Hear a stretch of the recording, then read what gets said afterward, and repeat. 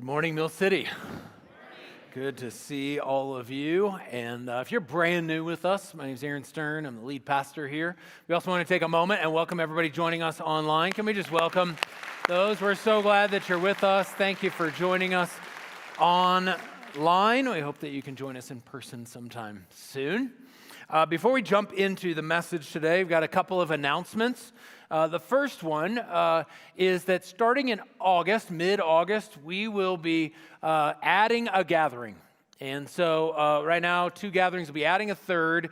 If you've been around throughout the spring, we have been at capacity some weeks, setting up extra chairs in both gatherings. And we want to create more space for people to encounter Jesus, become like Jesus, do what Jesus did. And so more details on all of that, exact times coming and all of that. But I also want to say this. It will take more people to facilitate another gathering in kids, in welcoming at the doors, or hosting here within the auditorium, some load in and load out, all those types of things. And so if you're not yet on the Lift team and you call Mill City Church your home, would you consider jumping onto the Lift team? The best way to do that, really the on-ramp into that, is going through Connect. So if you've not gone through Connect before, it will happen once a month. It happens every month, but it'll happen once a month through the summer. And so if you can find one of those to come to in order to jump onto the team in August would be really helpful. And they happen on Sunday evening. They're usually the 4th Sunday of the month. This month it is the 3rd Sunday because of Memorial Day weekend. So next Sunday is Connect. And so if you are interested in Connect, you can mark that on your connection card. And we'd love to reach out to you, give you details, and we do provide dinner. So if you would let us know so we can make sure that we have the right amount of food for everybody. So that's coming up. That'll be exciting, and we'll do that starting in the fall. And then secondly, I am excited to announce the total of the So That commitments. If you're new with us, over the course of this last spring, we had started our very first building initiative, raising funds to be able to move into a permanent space in the future. So, and so we've been talking about that. We've been praying about that, leaning into the direction of the Lord for us in that. And so the total. Are you ready?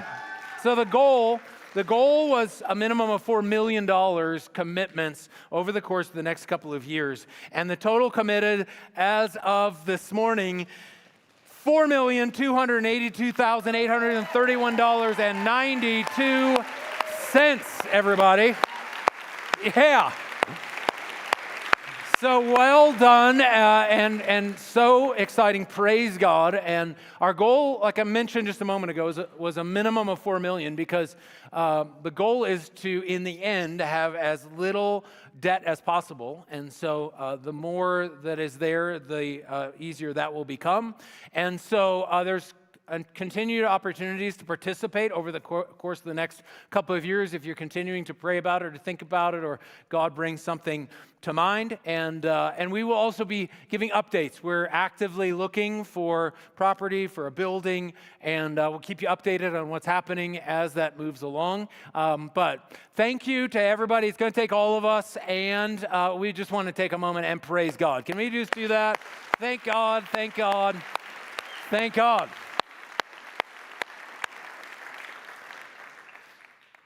So as we jump into the message today, I don't know if you've ever had somebody ask you if you could have lunch with anybody, who would it be? And oftentimes what we think about when we get that question is somebody who maybe is famous that we've seen on a platform, or we've read in a book, or maybe it's a favorite, we've seen them on a screen, or something like we know them in a public setting, but to know them or understand them in a private setting, we would love to be able to experience that.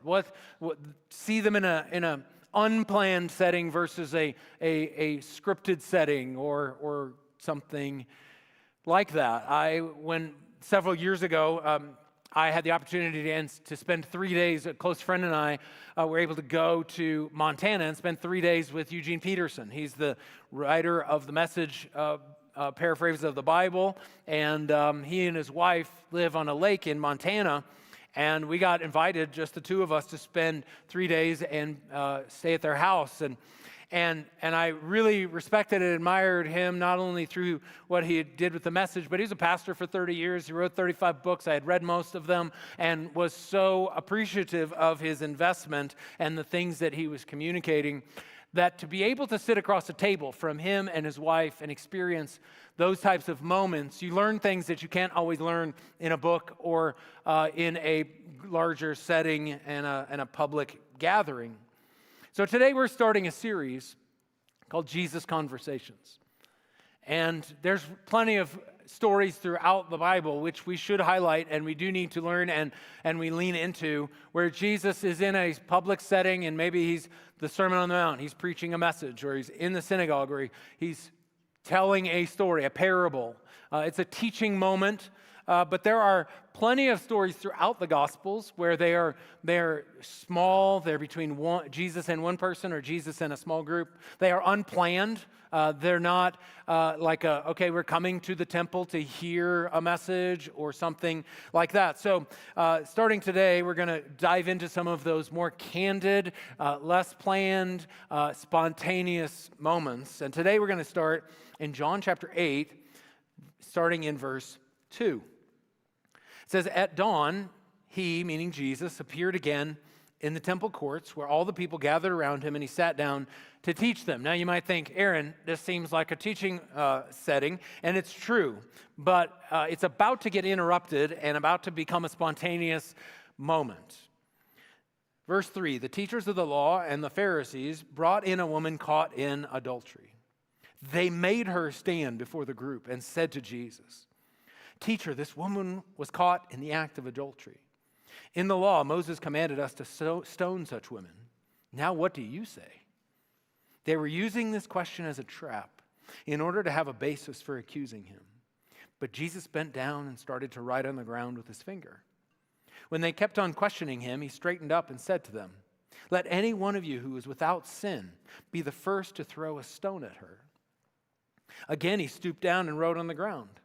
At this, those who heard began to go away one at a time, the older ones first, until only Jesus was left with the woman still standing there. Jesus straightened up and asked her, 'Woman, where are they? Has no one condemned you?' 'No one, sir,' she said. 'Then neither do I condemn you,' Jesus declared. 'Go now and leave your life of sin.'"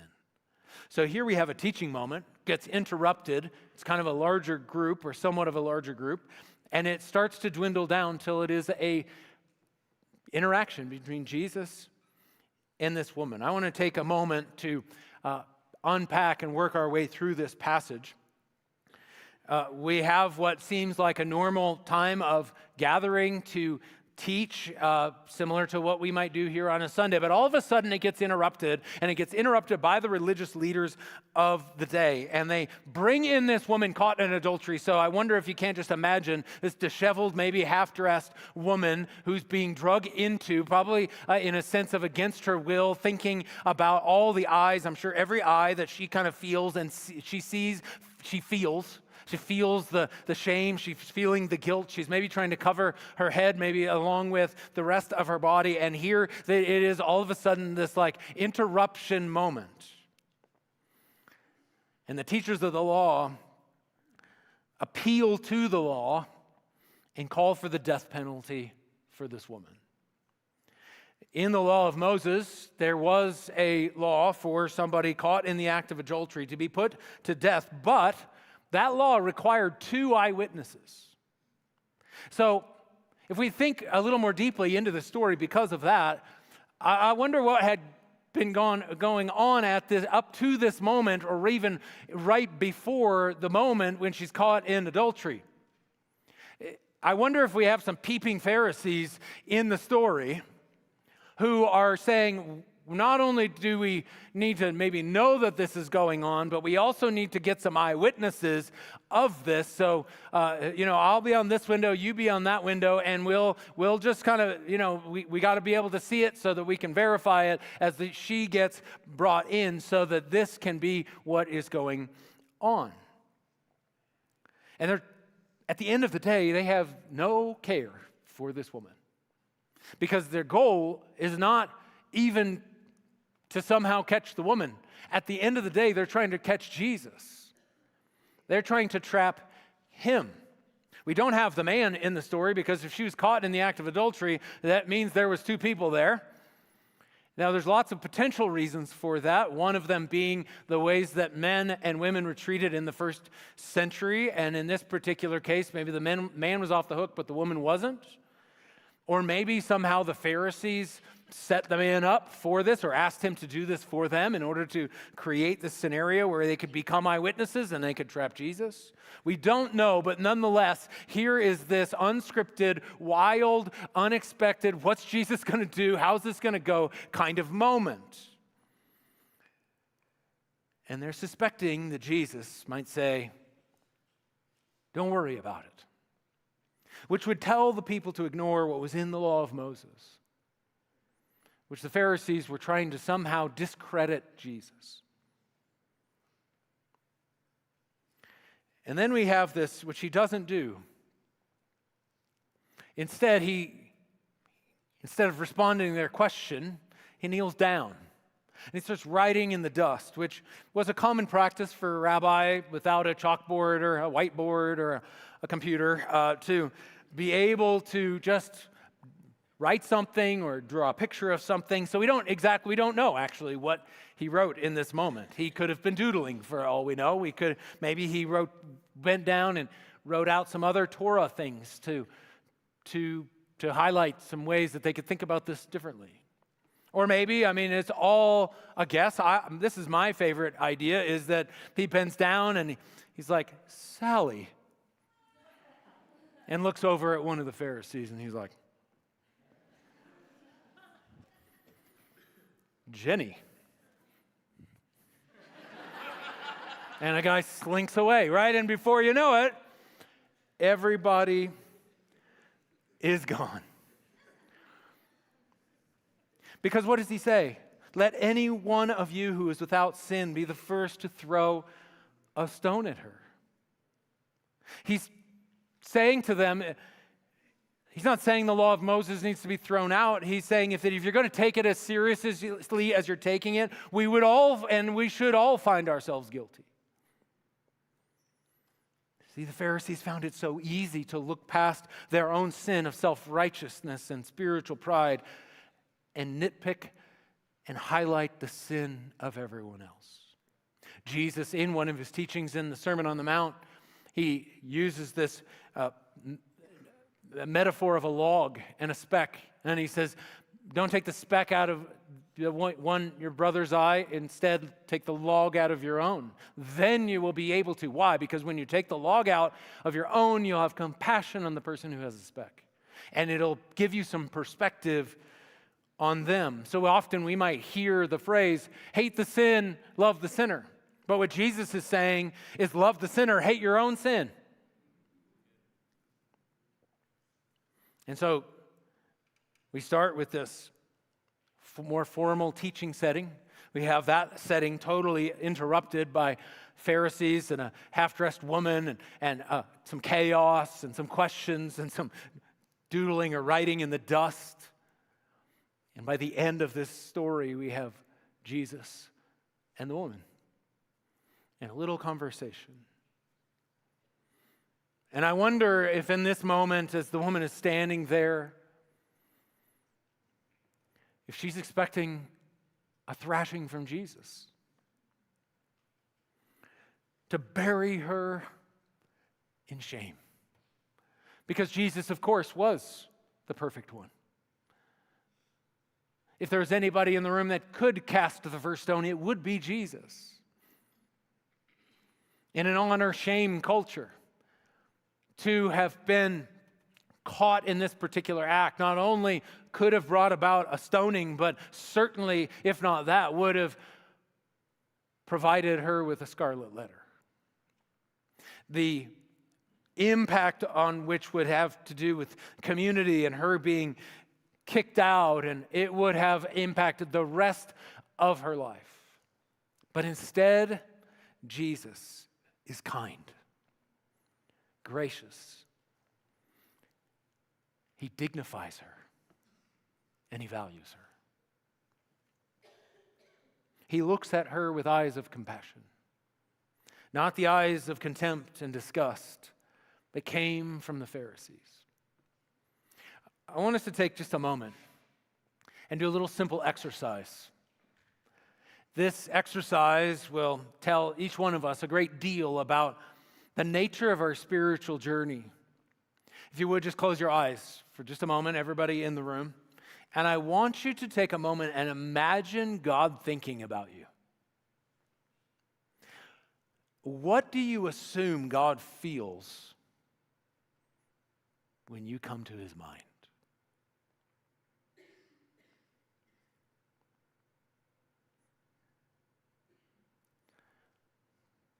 Now, I would suspect that there's many in the room who know the right answer. But the right answer isn't the same feeling or thought about what he feels about you. Because maybe what comes to mind, and I know this to be true for some of you because I've had this conversation with you, is the feeling of anger. God's disappointed or maybe even disgusted. Because often we're convinced that it is our sin that first catches God's attention. And what God thinks about us does matter. A.W. Tozer, writer of the book, The Knowledge of the Holy, says what comes into our minds when we think about God is the most important thing about us. Because how we understand him to think about us impacts how we live and how we interact with him. Right? If we think that rejection and disgust and anger are the feelings or the posture towards us from God, then oftentimes we will extend enormous amounts of effort to earn his approval, to be good enough, to somehow make him proud of us, to somehow cause him to move towards us. And if that's the case, when we find or we would say that we fail, then we live under a cloud of shame. Maybe you're a mom in the room and your success is tied to your kids. When your kids aren't doing well, you aren't doing well, and you think, I'm not enough, I'm not doing it right. And the idea is God's upset. Or maybe you're a student and you didn't get the grades you wanted. Oftentimes, this has to do with our family of origin. We grow up in a home where we get love when we get the grades, or we get the job, or we get score the goal, or the first chair. Or maybe the shame cloud comes when you had one too many drinks, or it has to do with your relationship with food. But God's posture is not of one of anger, or disgust. Jesus' posture towards this woman is not disgust or anger, but delight and value. Mark chapter 1, we have a story of Jesus being baptized in the Jordan River. And when Jesus is baptized in the Jordan River, as he comes up out of the water, it says this, that he saw heaven being torn open and the Spirit descending on him, on Jesus, like a dove. So we have the Father, the Son, and the Spirit in this one story. And a voice comes from heaven, from the Father. You are my Son, whom I love. With you I am well pleased. Now sometimes we think of God and we think, this is my Son, whom I love. With you I am well pleased. I don't think it was like that. I think it was God leaning over the balcony of heaven. Hey, that's my boy. Oh, I love him. Oh, with you, so I'm so pleased. You know what? At that point, Jesus had not performed one miracle. He had not walked on any water. He had not raised anybody from the dead. Nothing. His delight, his pleasure was not in response to having done something well. Just because he's his son. You, if you're a follower of Jesus, as a son or a daughter of God, it's exactly what God thinks about you. He says, daughter, I love you. It's my daughter. I love her. I'm so pleased with you. And you're like, yeah, but do you know what I did yesterday? He's like, I know. I love you. See, God's heart bursts with love and delight for you. He's giddy about you. He's head over heels for you. Can't get enough of you.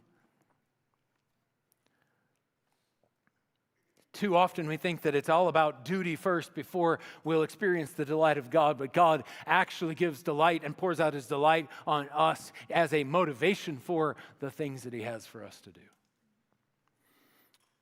There's a pretty famous sermon written a few hundred years ago by a guy named Jonathan Edwards, pretty famous pastor in America. He was a Puritan, and he wrote a sermon and preached a sermon called Sinners in the Hands of an Angry God.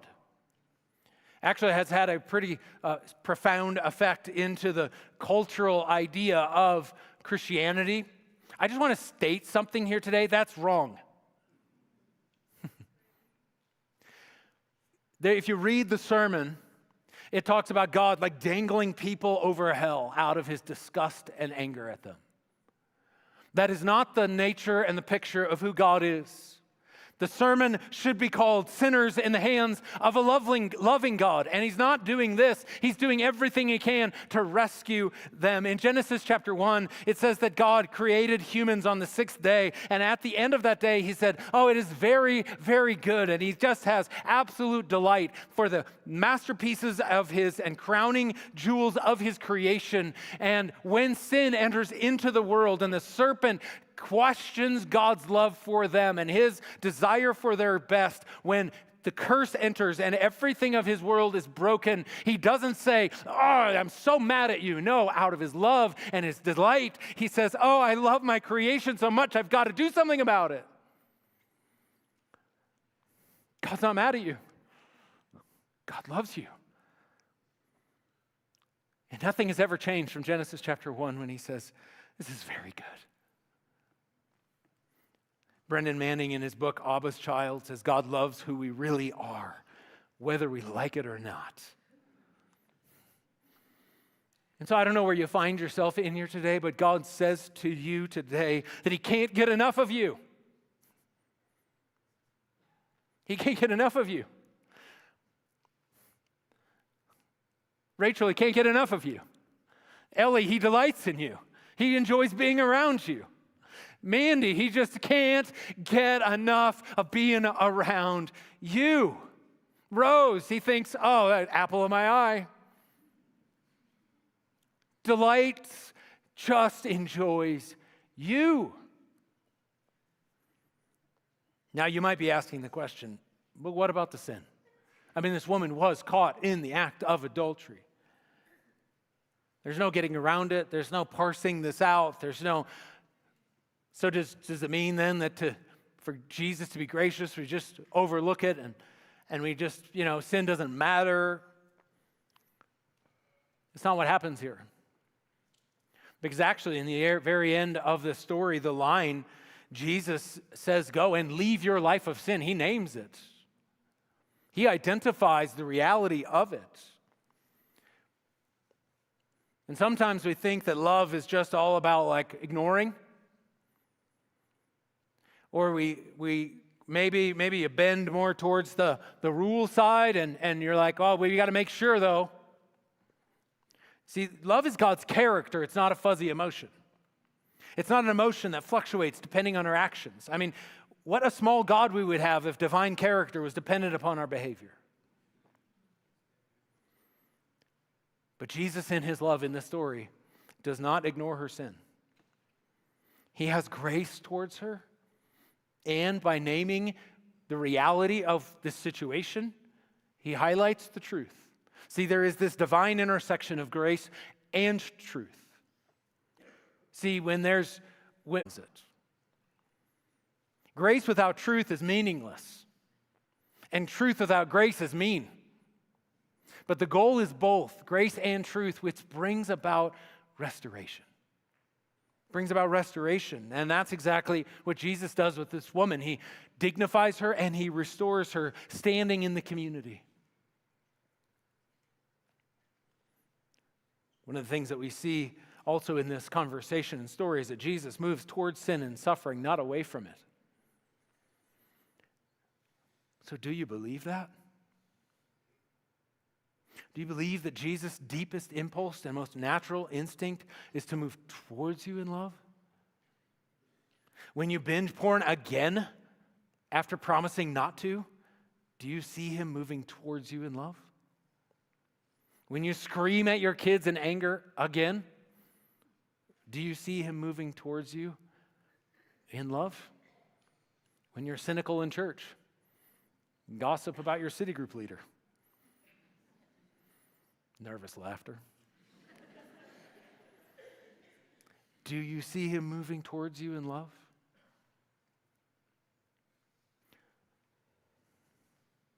See, Jesus left heaven to save his beloved creation.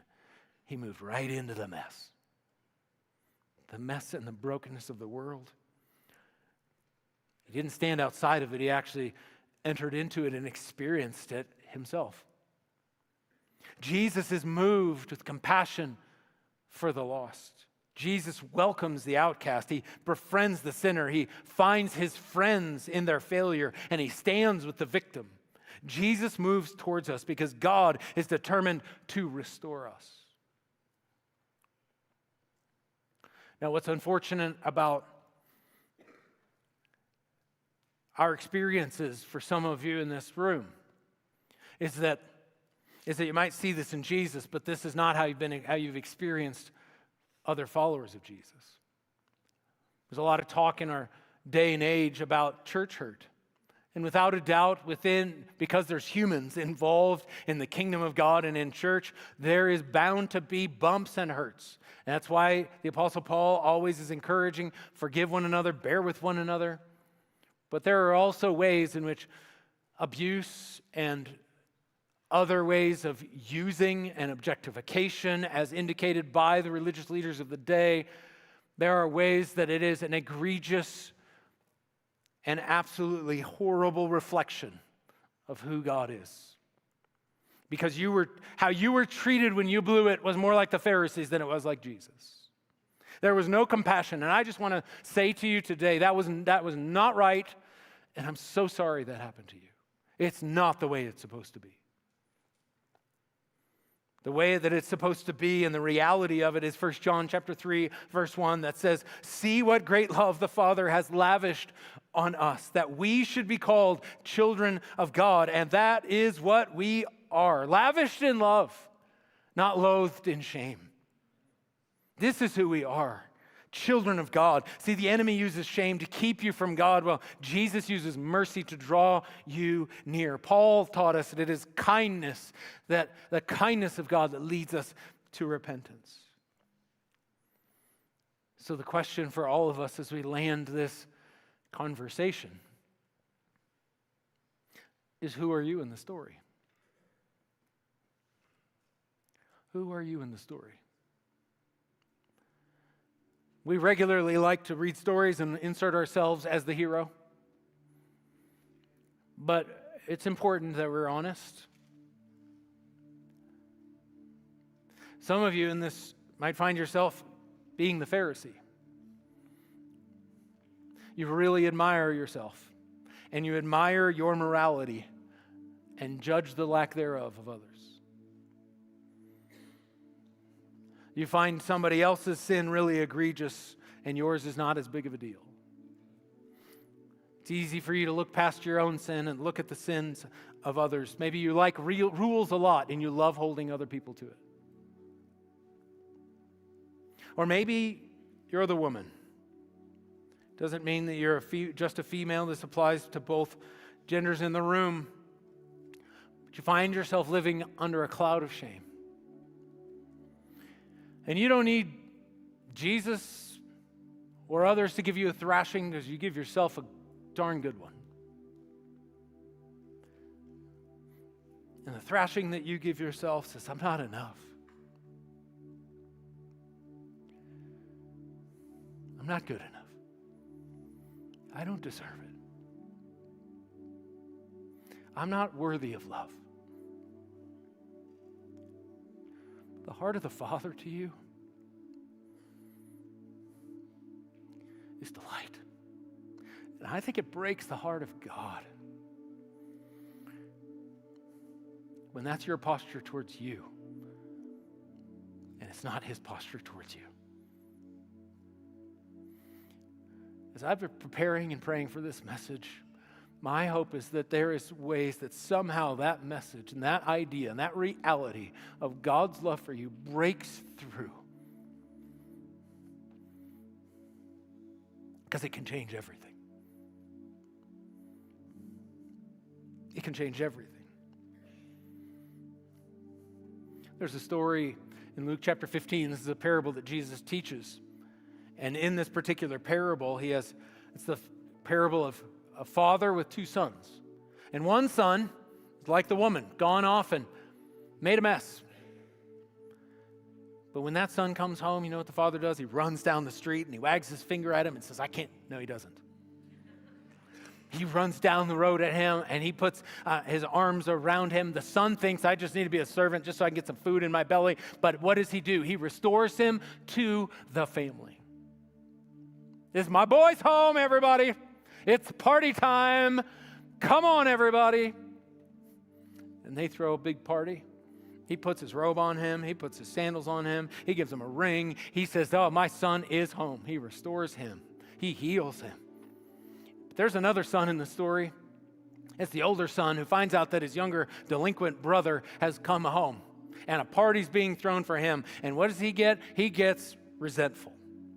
And he says to the dad, hello, I've been doing everything right. I didn't run off and waste money and go spend time and energy on prostitutes like your other son did. I'm the good son. Where's the party for me? And you know what the father says to him? Everything I have is yours. Like, you've been living in the house, but you've been missing out on the reality of everything that's available to you. And he invites him into the story. Invites him into the party. And the story ends in that particular case, and we don't know if he came in. But both are welcomed into the house. Both are welcomed in to receive of the Father's extravagant love. We know one did. Where are you? Will you? Jesus sees you, whether you're the woman or the Pharisee, and calls you home. He says, come home. Come home. The goal of this, though, is to find ourselves in Jesus. Not only in need of him and his mercy and love and grace to understand how he sees us, but is then for us to see others as he sees us.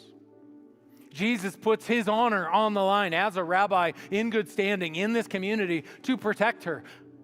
Will you be like Jesus? And for some of you, you're like, oh, I so want to be like that. I so want to see people like that. Well, we cannot give what we do not receive. And so our weekly practice this week is for all of us to sit in silence for 3 minutes every day, imagining God delighting in you. Now, I hope you do this more than just this week, but because it's a powerful practice to be able to understand and live in the reality of what that's all about. Just to close your eyes and imagine God, a big, massive smile on his face. Jesus maybe just sitting next to you, just enjoying your presence, enjoying you. Can't get enough of you. Just like lingering with you, talking with you, hearing about you and what's going on. Wants to share with you the Father's love. And for some of you in here, maybe it's your first time in church, or first time in church in a long time. And maybe the reason you have been away is because you thought, I'm not supposed to be there. I did this. I'll come back when I clean myself up. Whatever the case might be, God is saying to you, will you come home? Will you come home? Whether you identify with the Pharisee or you identify with the woman, will you come home? And if that's you here today, maybe for the first time or the first time in a long time, will you just simply and sincerely under your breath say, Jesus, I give you my life. And really what we're doing is we're saying, I want to open my heart and receive of the delight of the Father.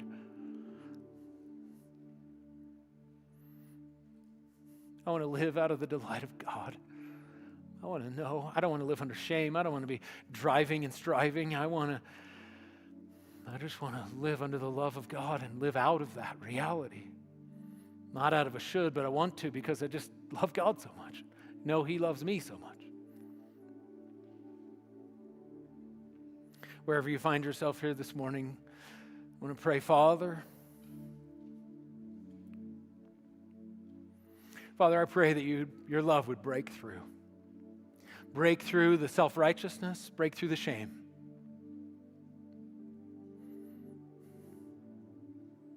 No matter what we've done or what we've not done, no matter where we've come from, no matter how much we have or don't have, Holy Spirit of God, I pray by your power, you would help us to get a revelation of your delight in us. The smile that breaks across your face, the swelling of your heart towards each one of us. By the power of the Holy Spirit, I pray that the love of God would wash over every heart, break through every piece of shame, break through every chain of self-righteousness, that each one of us would live out of the reality of your love and your delight. That we as a house would be known as a place of the delight and the love of God, the divine interaction of grace and truth that brings about healing and restoration. Jesus, we need your love. We welcome your delight. Do in us what we cannot do in ourselves. This we pray in the name of the Father, the Son, and the Holy Spirit.